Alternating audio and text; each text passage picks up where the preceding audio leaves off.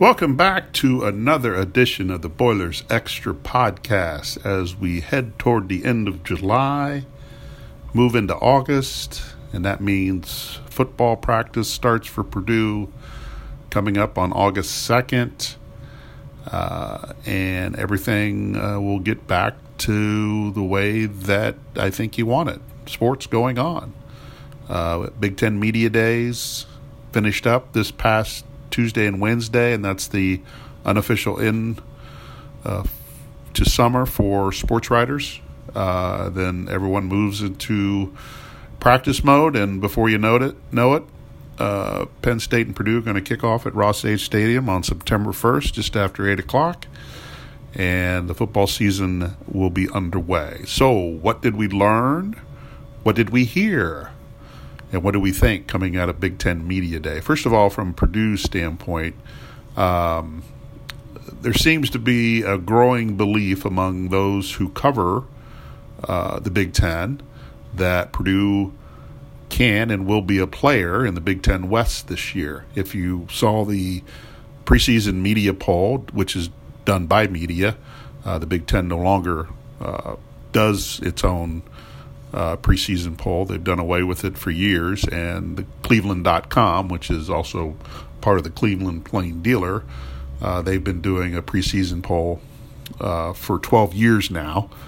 And if you look at how the voting went in the Big Ten West, Purdue was fourth, but they were closer to the top than they were the bottom, and that's not something you say every year. I think they were 6 voting points away from third, but 30 voting points away from fifth.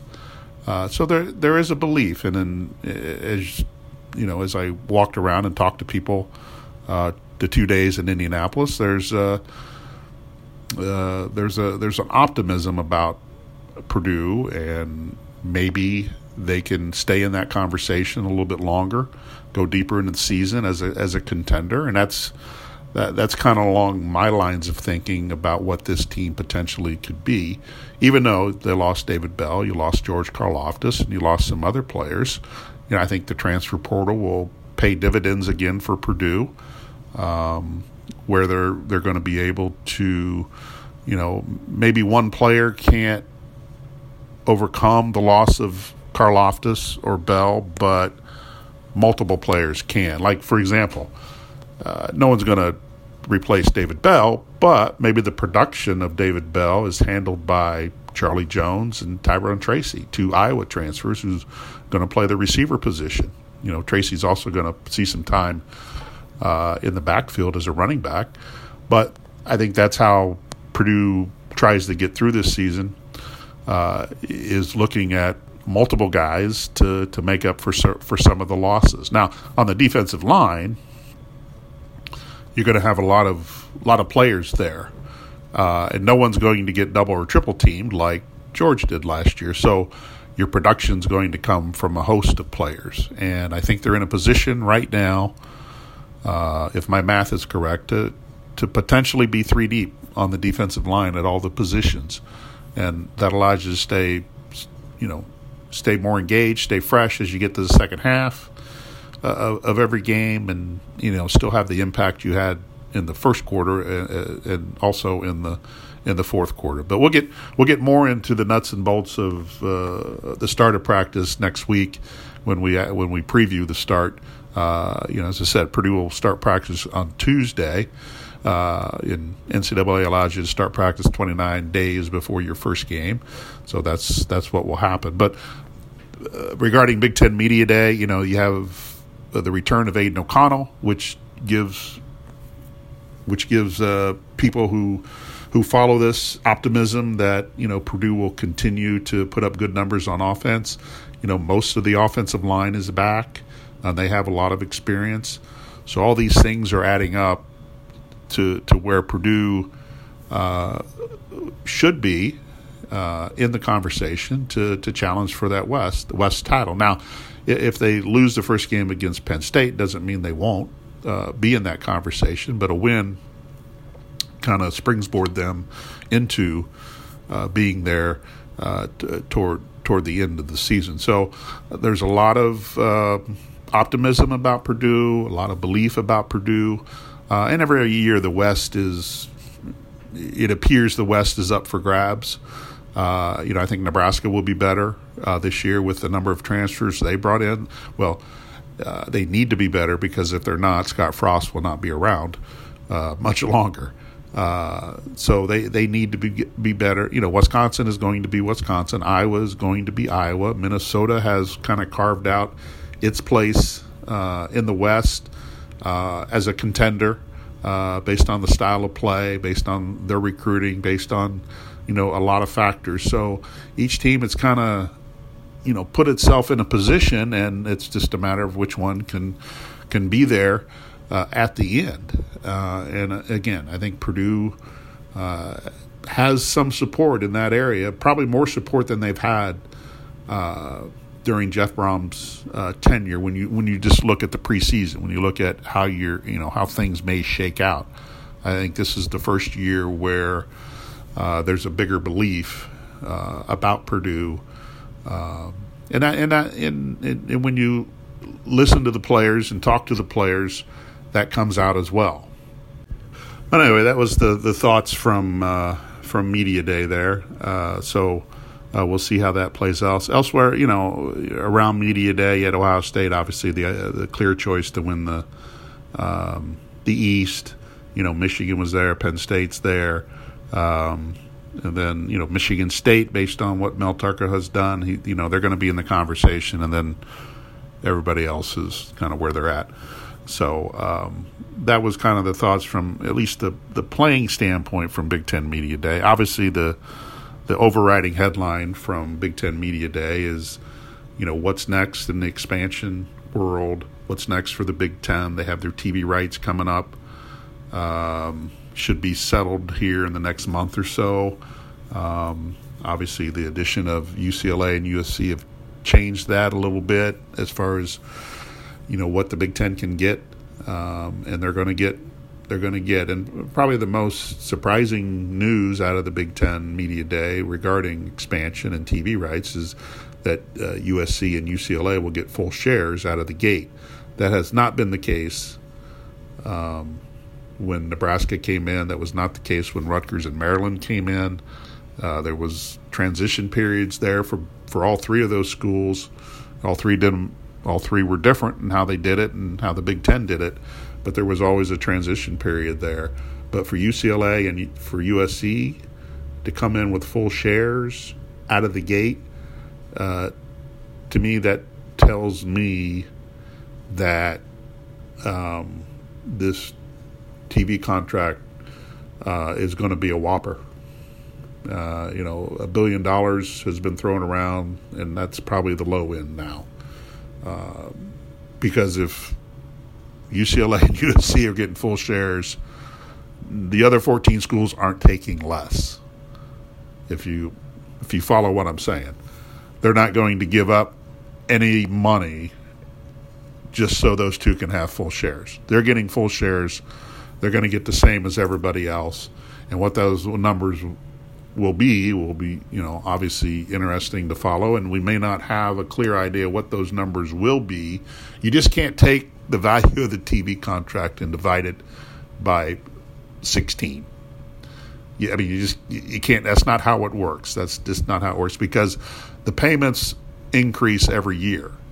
This is just an example. If you start out at $75 million a year per school, well, that's going to go up in year two of the deal, and it depends how long the deal is. And then you're going to go from 75 potentially to 80 to 85, so on and so forth. So, as things go on, the deal increases to stay connected to inflation and other rising costs that happen in any business. So you just can't. If it's $1 billion deal, you just can't take $1 billion times 16 and say, oh, that's what each school is going to get, because that's not how that part of it's going to work. The numbers of $100 million has been thrown around per school per year. If that's the case, that would probably come near the end, but it could be at the beginning as well. So it's there's going to be a lot more money there, and no one's surprised by that, and that's why expansion was done. It wasn't done for any other reason, and don't be fooled by what anybody says. It was done for the money. If USC and UCLA did not bring the value from a media rights standpoint, it wouldn't have happened. That's plain and simple. USC and UCLA called the Big Ten and said, we want to join, or what do we have to do to join? The Big Ten reached out to its TV partners and said, okay, how much are they worth? And then that's when it all started, and that's where we're going to end up. And they wouldn't be coming in if the value wasn't pretty high. And although I don't think they have the final numbers yet, it's going to be substantial, and it just is. But anyway, with expansion, the whole theme of the Big Ten Media Day was like, well, who's next? What's going to happen next?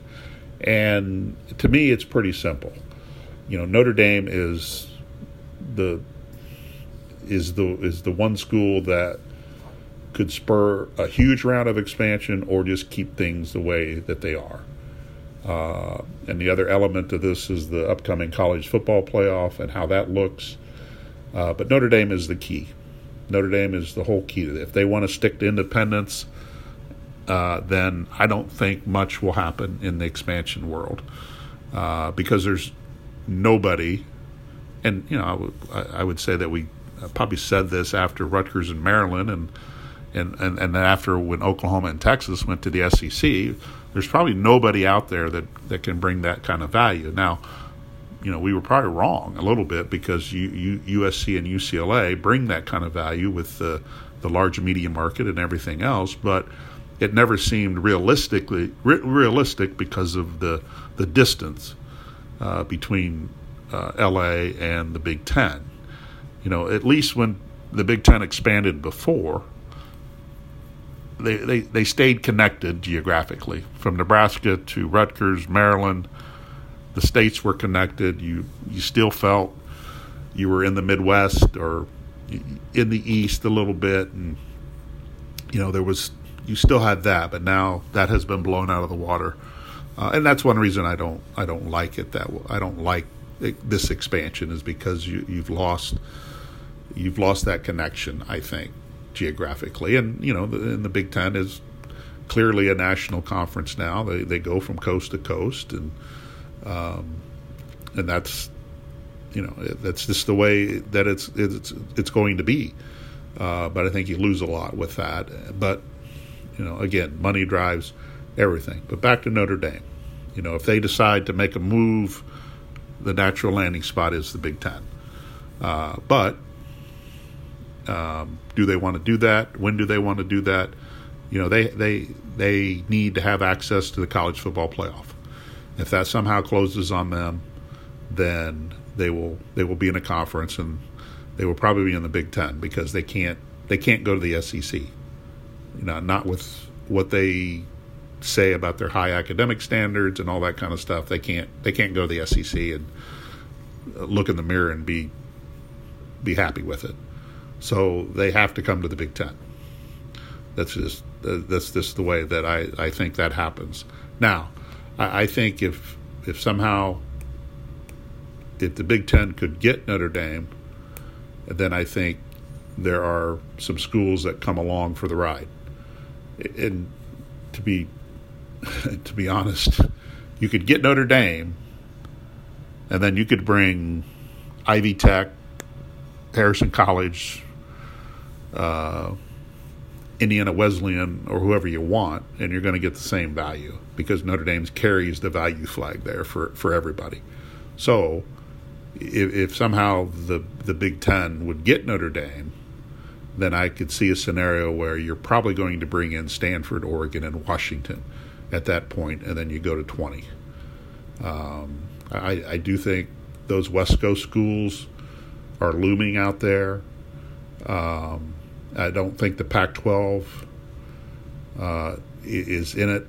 Will be around in the long term. It will be in the short term. Now they're doing their media rights negotiations right now, and I'll be curious to see what they get. I mean, it's just not a stable situation, but we also could be talking 5, 6, 7 years down the line before any of this happens. And with the college football playoff, that will be a telling sign whether Notre Dame can get in anywhere. As long as their access stays where it's at, Notre Dame will stay independent, and that's something that they'll hold on to forever. But if that closes, then they'll have to make a move, and that could be several years down the line. And some, maybe trying to read the tea leaves a little bit, look to see how long the Big Ten's TV deal is going to be, because that could spur another round of expansion. If you go back through history, when TV deals are close to being up is usually when these things happen. Now, it's not always, because I think Nebraska came in at the middle to end of a TV deal with the Big Ten. Rutgers and Maryland, I don't know if it came at the end, but that's when these things happen. And so, look at the timeline of the Big Ten's new deal, and that could kind of create a pathway to when something might happen next. But also, I think the college football playoff situation will go to that. And what happens with that, is it going to be 8, 12, 16 teams? The SEC wants everyone to be an at-large team, which fits into what Notre Dame would want. The Big Ten has wanted automatic qualifiers, which on the surface makes a lot of sense. You win a conference, you should be in the playoff. I don't think it's that hard, but the SEC believes for an at-large situation, they're going to get more teams in because they feel like they're superior to everybody. And, and on the field they have been. I don't think you can deny that. But, again, you're leaving it to a group of people to make that decision instead of deciding it on the field. At least in the NCAA basketball tournament, you have a chance to play your way in. And I think that should be the case with the college football playoff. But it also depends how many conferences are still around. If you don't have a Pac-12, if you don't have a Big 12, and if you don't have an ACC, then you're just picking from Big Ten and SEC schools at that point. So that's another situation that's going to have to get resolved down the line. I mean, a 16-team playoff I think would be fine. You play a couple rounds at home, and then you move into some of the bowl games. 12 teams would fit that as well. And then anybody that doesn't get in the playoff can go play in the Poulan Weed Eater Bowl and all those bowls that'll be out there. So I don't think the movement of college athletics is done. I think we're going to see more down the line, and just always keep an eye on the TV contracts, because that will kind of tell you the stability of conferences. And sometimes you have too much stability, like the ACC. I mean, their contracts through 2036. The Big Ten may negotiate 2 more TV deals before that's up.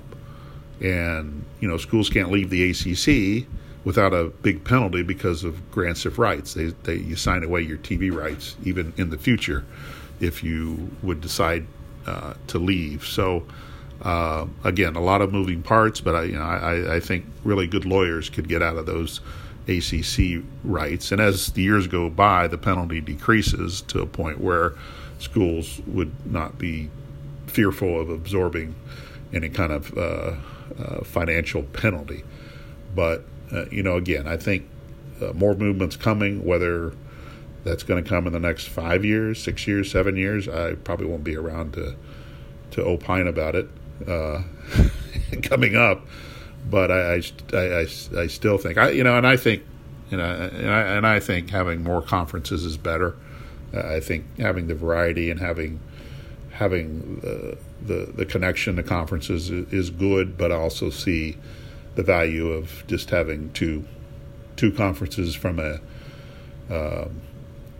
from being able to get things done standpoint, create your own NIL rules, create your own enforcement rules, create a lot of things that you bring into your own house and are able to dictate, and regarding the number of scholarships that you give, regarding the number of people you can have on staff, and all that. All these things are decided, by the NCAA, and football needs a czar. They need a commissioner of football to really manage the sport and get done what needs to be done, instead of going through the minutia of the NCAA and waiting for their board to approve or not approve something. I think that's where the sport needs to go, and in reality, all the sports need that.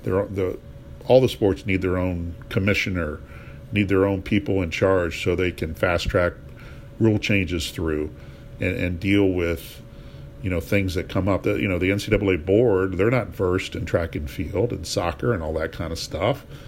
Let put people in charge that know those sports and understand the rules and understand the needs of those sports. Every sport's unique and different, and they have, you just can't throw a blanket over sports and just say these are the rules for everybody.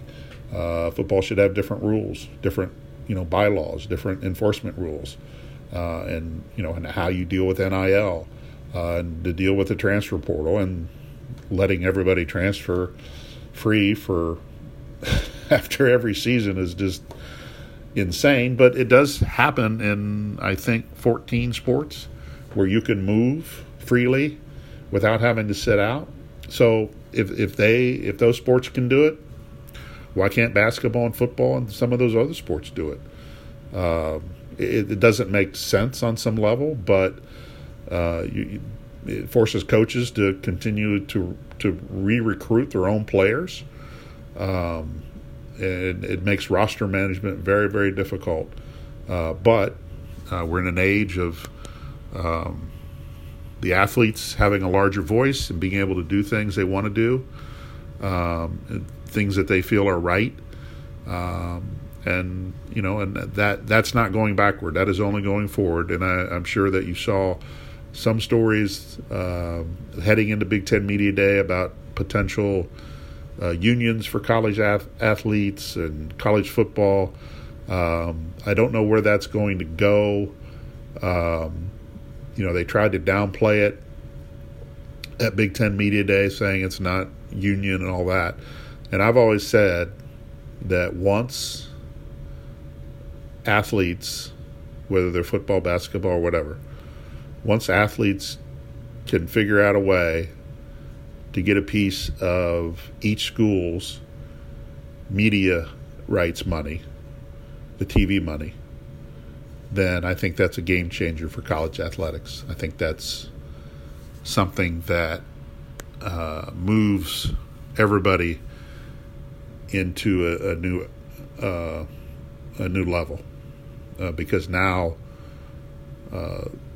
schools would have to set aside some of that money to pay their athletes. Now, they would pass on the cost to the ESPNs, the Fox, the CBSs of the world to make sure that they had enough. But athletic departments don't want to give up that money.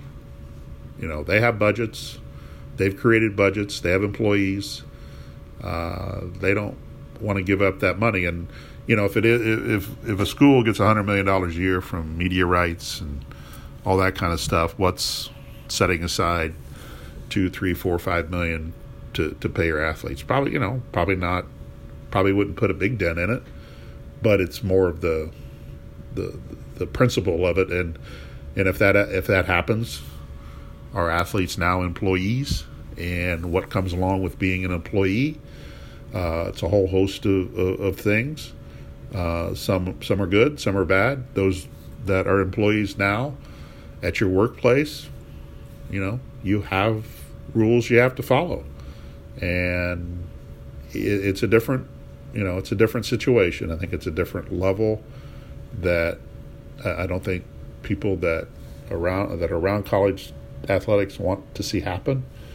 but it just opens up a whole new situation for everybody involved if that ever comes to fruition. Now, the Northwestern thing a few years ago never got off the ground. We'll see if this gets off the ground.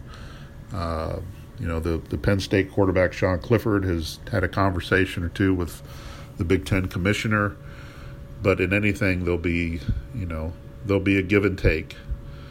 There'll be a give and take if that ever gets to that point where, okay, you want the TV money, but here's what we're going to need from you.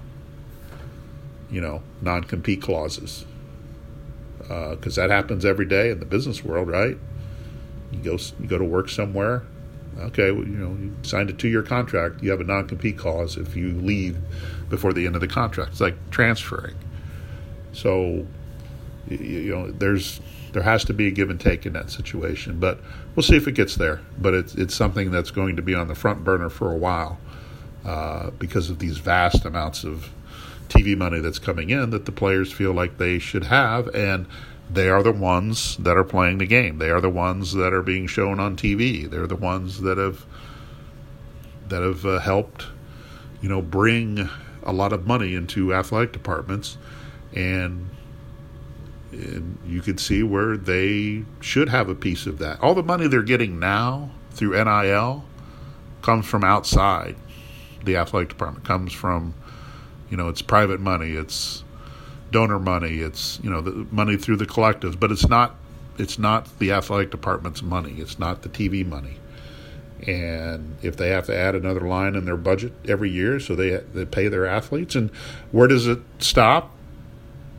Does only football and men's basketball players get paid because they are the revenue sports? Does in Purdue's case all 457 athletes get paid? And that's the number of athletes they had, last year. So do all 457 get paid, or do all 1,000 get paid at Ohio State and Penn State? So we'll see. And then you have Title IX implications and gender equity and all these other fabulous things that you have to work through to make sure that everything is right. But we're probably still a ways away from that really coming to reality, but it's something to keep an eye on as we move through all this. And I'm very happy I'm getting toward the end of doing all this, because it's really zapped a lot of the enthusiasm to cover college sports, because there's just so much happening off the field. And it's not like it's not like players get in trouble or anything like that. It's just there's just so much off the field that takes away from what happens on the field. And to me, that's unfortunate. Now that they play the games and everyone watches and all that kind of stuff, but there's just so much now that is happening off the field that it kind of spoils game day in a way. And game day now probably becomes the safe haven for people that enjoy the sport, because that's all you got. Everything else leading up is about NIL. It's about transfers. It's about conference expansion. It's about whatever. So the enthusiasm for this is really starts to drain on people, to be honest. And I'm kind of glad I'm getting toward the end of it, because it's not what it was. This is not old man on the lawn stuff. It's just not what it was. And I think a lot of people share that. Every day, college athletics moves closer to the pros, and there will come a day when there'll be the only difference will be that college athletes will have to actually go to class, where pro athletes don't, unless you're Arizona quarterback who had that clause in his contract that he had to study 4 hours a week, study the game plan or the the offensive system, 4 hours a week. Although that got taken away because it was stupid. That was just to think that he wasn't studying would really be ludicrous. But anyway, that's a little on the soap opera for me. As we said, Purdue will start football practice coming up on Tuesday. I would anticipate those practices the first week, Tuesday, Wednesday, Friday, and Saturday, probably being open to people. Obviously, Friday is the fan day, so that'll be open inside the stadium. But I think the ones that week will be open as well. And then I would anticipate Jeff Brom and company shutting things down after that, and then getting into as you get closer to the season. They'll have a couple scrimmages during their preseason camp, as they normally do, to kind of get a gauge. And again, we'll dive a little bit more deeper into what to watch for in camp and all that kind of stuff coming up early next week, as we'll do another one of these podcasts to get things going. Anyway, we appreciate you stopping by. Questions, concerns, comments, feel free to reach out. We'll try to do that, try to do a better job of that. I always say that, but I'll try to hold myself accountable as well. So have a good weekend, last weekend of July, and then next week it's August, and Purdue will be up and running and ready to get things going ahead of the 2022 season. All right, have a good day. Thank you.